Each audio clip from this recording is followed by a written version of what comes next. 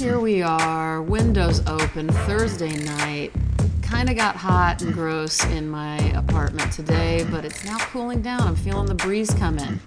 I've said it once, I'll say it a million times. One of my favorite feelings is breeze through a window. And now that I've stepped up my interior decorating game and actually put curtains, shears in some windows, shears and curtains in some windows, I've got that billowy effect coming in occasionally. When you've got the windows open, you've got some shears, the wind comes through and it billows toward you. That's special. That's something that's something I've never had before because I grew up in gross-ass climates that didn't allow for that. But suddenly I'm living the high life with my billowing shears. How are you guys doing today? I hope you're feeling well. How's your health? Thank you guys for getting back to me about your energy levels. So far, everyone I've heard back from last week has higher energy levels than me. Not surprising. I think I've taken 2 naps today. I almost just went to sleep and it's only 7:30 p.m. I'm not feeling well. I've got a stomach problem. Did I ever tell you guys that when my stomach hurts, there's one thing that actually makes my stomach not hurt? It's so effed up. It's McDonald's French fries. I don't know what the hell is happening there, but it's a true story. Oh, speaking of McDonald's, this was an accidental transition. Hold on just a second. Sorry, I just had to drink some of my gingerade kombucha from GTS. That is my new favorite drink, and it's very good for when you have an upset stomach or digestive system of any kind. Show a number of hands here in the audience. How many people like kombucha? Okay, I'm seeing about 5 of you. Well, I first tried it with my friend Eva. Hey, girl, hey, Eva Georgieva. Awesome artist and friend. She introduced it to me. And little did I know it had alcohol in it, and I started to feel a little bit drunk. But they do make, but I loved it. I loved it because I love vinegar, and I love bubbles, and I love this kind of stuff, so it kind of tastes like that if you haven't had it. Anyway, it's been my cure-all. I drink it. I'm going to say this shocking statement. And by the way, if I've already talked about this on this podcast, I apologize. It's kind of taken over my love of coffee. When I wake up, I do notice my brain going, oh, I kind of want kombucha more than I want coffee. But I think that's a good sign. That shows you that my ability to give my body what it needs rather than what I think I want is growing. So, because coffee, as much as I love it, even though, I only can do decaf now because of my heart problems, coffee doesn't necessarily make me feel good. I'll be honest. I just love it. It's an abusive relationship, and I love it. But I don't love any other abusive relationships. So that's the one I'll tolerate for now. You know what? Let's read. Oh, no. The McDonald's transition, then I'll read. So McDonald's. Last week, I was in the wonderful city of Kalamazoo, Michigan, which if anyone from that part of the world is listening, I want to tell you again, flat out, I'm saying this with all honesty, and I'm going to even write to the mayor. I think Kalamazoo, Michigan I don't think it, I know it. It's my favorite city in the entire United States now. I loved the shit out of Kalamazoo, and I would do anything. I really think I want to live there. So, goodbye, LA. Hello, Kalamazoo. So from my hotel, which I'm going to go ahead and shout out this hotel because, oh my God, I loved it. It was called the Staybridge Suites. I guess that's a chain. I didn't know that. And my view from the Staybridge Suites, which everyone who worked there was so nice, I couldn't even take it. They were all women, and I loved all of them. And my view out my window was of a very busy 24-hour McDonald's drive-thru. So I got to watch the drive-thru of the McDonald's, and I couldn't stop watching it. I couldn't hear the orders. I wasn't that close, but I just got to watch the trail of cars day and night. And for whatever reason, I can't explain it, I was obsessed with it. Furthermore, I was so obsessed with it that I remember when I woke up, my first morning waking up there, the first thought was, and I kind of have a dread. I wish I didn't, but I do have a dread effect happening when I awake. I'm not like, woo, let's go day. I'm ready for you. Let's do this. I'm always like, oh, here we go. I'm not that negative, but it's more kind of like realism kicks in. You know what I mean? It's like one more day of life. I can do it. Not thrilled, but not necessarily, maybe not dreadful. I'm figuring this out. I don't know. It depends on the day. But this day, first day waking up at Staybridge Suites with my view of the first thought was, oh, I got to go look. And I leapt out of bed just to go watch the McDonald's drive-thru. It was like Christmas morning for me. All right, so anyway, that's my story about Kalamazoo. Sorry I keep talking about it. I'm going to be reading another book that I've gotten from the great bookstore in Austin, Texas, Malvern Books. I will link you to it. But Austin, Texas, go to Malvern. Texas in general, travel to Austin and go to Malvern and support this bookstore. I'm going to be reading, and thank you to Stephanie Gehring, our basically, she's our co-host here.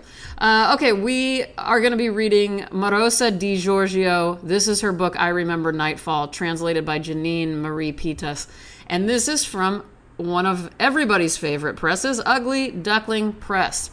I'm not sure of the date of publication, but I'm going to link you to the Ugly Duckling Press website, where this is on sale right now for only $17, and I really recommend it.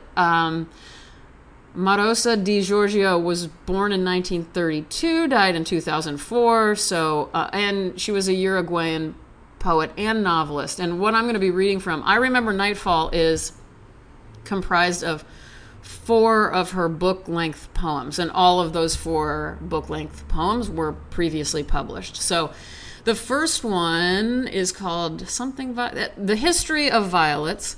And again, I'm kind of cheating the system here because I'm skipping around. I'm not reading the whole poem, but the poems are broken up into numbers. So I'm just going to read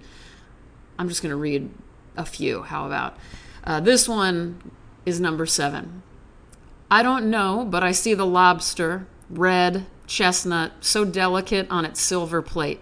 And under its ribs of rice live love, champagne, future weddings, strange crimes, water. Everything lives under its big bag of little red buds. I love that. I'm going to read one more. This is actually number 6. I should have read these in order, but fuck it. I can do whatever I want. But I'm sorry, Marosa, if you are listening. I know I'm not butchering anything. It's just that you can... So I read this book as a whole, by the way, and it is incredibly arresting, read front to back. I do have a tendency, I'm a weird reader. I'm a weird looker at all books, in fact. I tend to go backwards and skip around. I'm a shuffler when it comes to music, too. It's just kind of how I approach things a lot, which is kind of embarrassing, and I know it's not great. But anyway, this book I did read front to back. I read it properly. And one thing I want to say about the book before I read another one is that there are so many flower and nature references, which, I'll be honest, occasionally, for me, can make me roll my eyes a bit.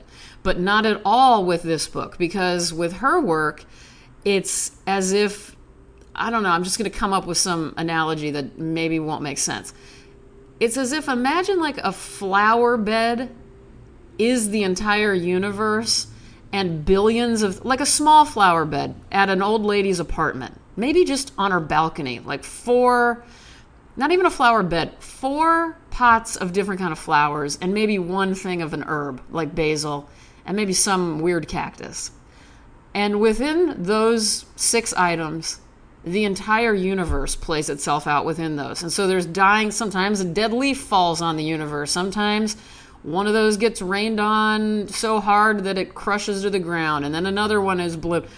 I don't know if I'm making any sense. I've just never seen flower life. What do you call that? I've never seen flowers and nature written like this, to be honest with you, which is very exciting. And in fact, I think somewhere, no, it's probably on the Ugly Duckling website. Someone mentioned something about this. Let's see if I can find it really quick. Giorgio's writing transforms everything it touches: a lily, a head, a hair, a ghost, a porcelain cup. All becomes beautifully and violently intertwined, dead and alive. Boundaries are blurred. An eagle drinks tea with a mother. A flower puts on the longest pearl necklace or kills you. Di Giorgio's obsessive magical gardens serve as a stage for the ongoing encounter of nature and the supernatural. There we go. These serial prose poems explore memory, family relationships, erotic desire, and war, animating a world that is always on the verge of explosion. Well, I guess that's why you defer to the experts. That is a perfect description of the fucked up way I just tried to describe it. Okay, one more here. Actually, I'm going to read two more, but here we go. That summer, the grapes were blue, each one big, smooth, without facets. They were totally strange, fabulous, shining with an awful blue brilliance. On the paths through the vines, you could hear them growing with a deep, outrageous murmur. And in the air, there were always the perfume of violets. Even the plants, which were not grapevines, produced grapes. Butterflies came from all directions, the most absurd, the most unusual. From the 4 cardinal points came the forest roosters with their wide wings, their heads of pure gold. My father dared to kill a few of them and got rich. But grapes were bursting out from everywhere. A big, rough, blue bunch even emerged from the wardrobe, ancient wood, and lasted forever, like a poet. Oh, God. I would put in clapping applause noises, but I'm too lazy right now because my stomach hurts too bad. I have a heating pad on my stomach, by the way. The kind that you microwave. Have I ever talked to you guys about that? Just get them anywhere. I don't know, online. I'll be honest, it's embarrassing, but I got mine from Amazon. I was over at my friend Eric and Jenny's house, and they had... Well, my mom grew up with these, by the way. They're bags of rice that you microwave, and they sit on your shoulders. I acted like they climb on your shoulders, they climb into your womb, they climb into your sock drawer. And right now it climbed onto my tummy because my tummy hurts because I'm a little baby, apparently.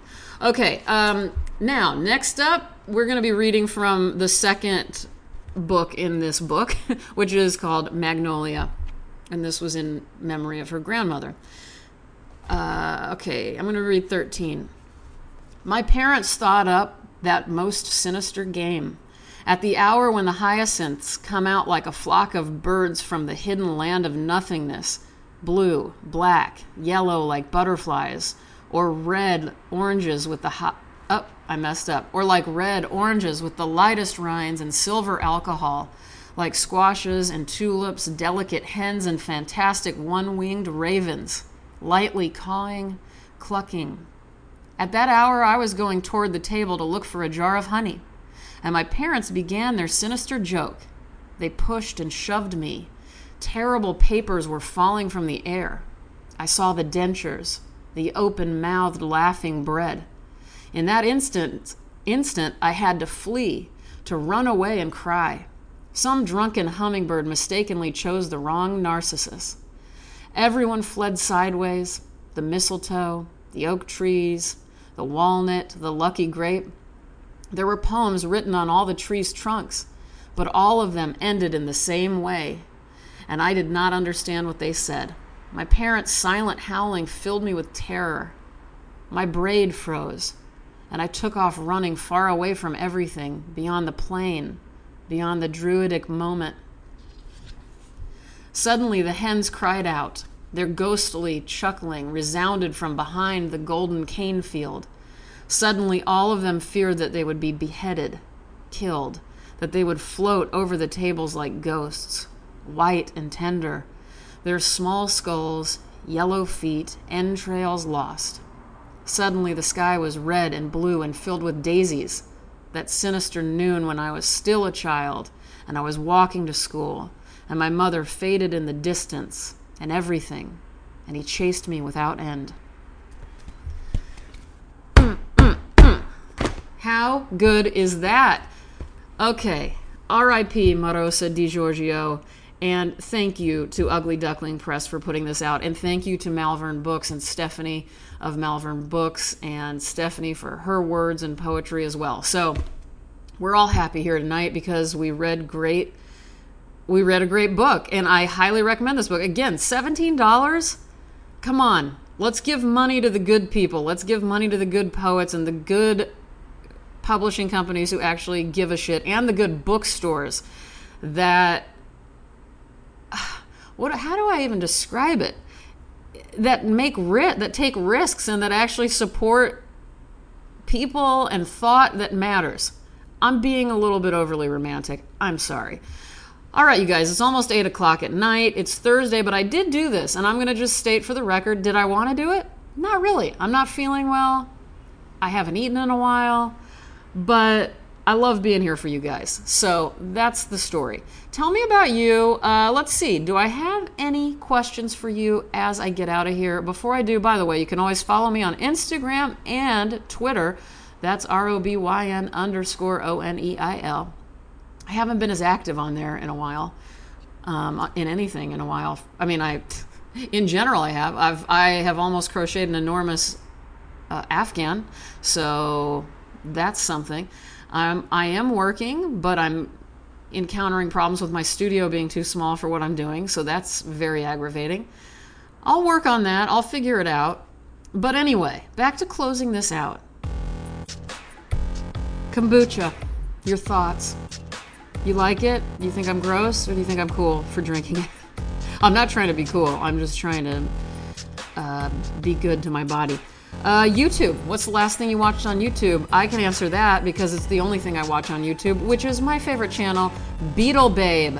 That's right. Her name's Jennifer Abraham. I don't know if she goes by Jen or Jennifer. Don't know her. Would love to be friends with her. Obsessed with her YouTube channel. Check her out at Beetle Babe. What else? Day planners. Do you use them? And if so, do you do them like old-fashioned? Do you write in a day planner? Do you do it on your phone and computer? Or do you do a little bit of both? Let me know. Reach out. I do a little bit of both. Stomach ache. When was the last time you had a stomach ache? We already know the answer to... Oh, no, you know what? Not that. How many times a week would you say you have a stomach problem? I would love to get some statistics on that. For me, don't worry about me. Dinner. What'd you have for dinner tonight? And if anybody had chicken nuggets and French fries, I need to know that. If one of you listening had chicken nuggets and French fries, I am so excited about that. It's one of my comfort meals. Do I wish I didn't eat chicken nuggets? Yes. Do I wish I were vegetarian and or vegan? Yes. Am I right now? No. And I'm mad at myself. So if anyone wants to yell at me for that, feel free. I can take it. That's it for me tonight, you guys. I love you. I'm excited about you. I think you're fantastic. I think we're all doing great jobs, and we need to continue it. And thank you for your friendship. All right. Good night, everybody. Have sweet dreams. Night, night.